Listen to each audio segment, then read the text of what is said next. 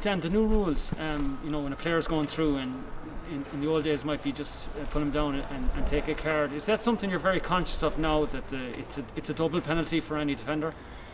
Yeah, I suppose it's not really playing in your mind too much, but yeah, maybe if you are caught one-on-one inside, it might be slightly at the back of your mind. We all saw, I suppose, the bit of controversy at the start of the year in that Tip Clare game. So yeah, it is something that, especially when you're playing in the full back line, you do kind of have to have at the back of your mind.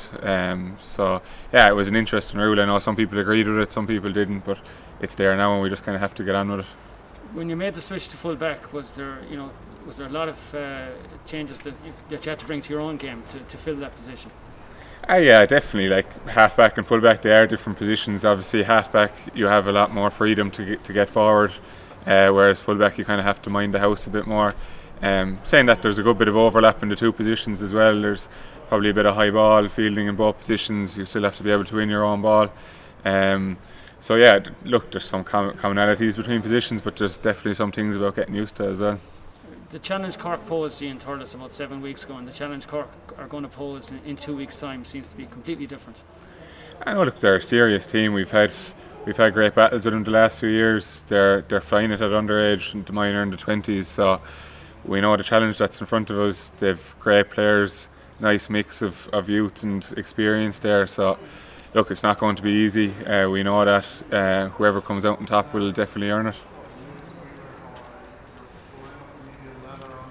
I'd like to ask you, the Tipperary game, you come in just before half time, is it? What was your view of that opening, half an hour of watching? Yeah, it was, look, Tip were obviously flying it. They came out all guns blaring. It was a warm day.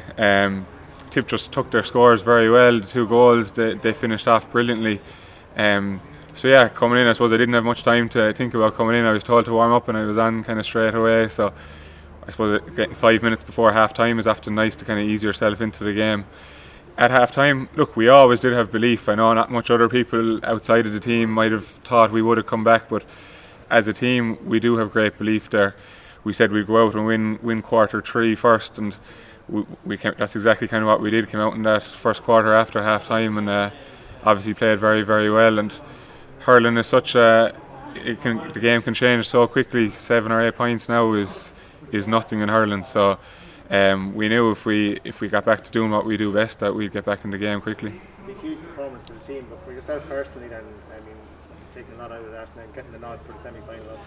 Yeah, exactly. Yeah, no, I did. I suppose, yeah, during the league I had a couple of niggles with injuries and things like that, and I suppose the strength of the squad we have there at the minute, that once someone gets in and plays well, they keep the jersey, and that's the way it is. So yeah, getting in there and doing all right in the Munster final was obviously very pleasing from a personal point of view. But I suppose, yeah, back to the depth of the panel, we have such a great panel there. Our motto is always next man up, whether someone is injured or whatever the case is. There's someone there to take the jersey and fill in, and we always have great faith in whoever it is, from number 1 to 35 there, to whoever takes the jersey. John spoke highly of Nicky after the game at the weekend. What's it like playing in front of him? Yeah, Nicky's a super goalie. He has been sure for the last 9 or 10 years. He's just so calm behind you. He communicates so well, so there's never any issues. You can always rely on him to be there. He's just Mr. Consistency, really. So it's it was a seamless transition going back full back, playing in front of him. Then you're obviously at an aerial view, so to speak, of the Cork game in the Munster Championship. I mean, when you get a chance to sit back and watch it, as opposed to maybe being on the edge of the square, you can see the movement they have and the lightning speed they have. Is there things you take from that, having been able to see a little bit of it from the sidelines? Yeah, no, look, everyone knows the speed and pace there in the Cork team. They've probably got better week on week in their last few games. They've been very serious. You saw even the subs they have coming in off the bench the last day. They've a great panel there. So look, we're under no illusions. We know what's in front of us. We just have to deal with whatever is thrown at us on the day. Dan, I'd imagine all this success is a bit of a dream, but we do know that your brother must make it even more kind of special. Yeah, it is. And I probably won't sit back and realise what we've won until the day we retire, whenever that is, and you sit back and appreciate the medals that you've won. I suppose it was growing up, I would have always went to All-Ireland finals when I was young, and it would have been rare enough that Limerick would have been in them. So yeah, looking when we're in our third final now in 4 years, it is a bit surreal, especially to have their Tom with me as well. It is a special occasion for the family and for our club as well. So it's great. I presume you would have been bossing him as a kid growing up. Yeah, we would have played an awful lot out the back. Tom is a twin brother as well, so it kind of would have been the three of us would have played the two of them against me in small sided games out the back. So I taught him everything he needs to know about hurling.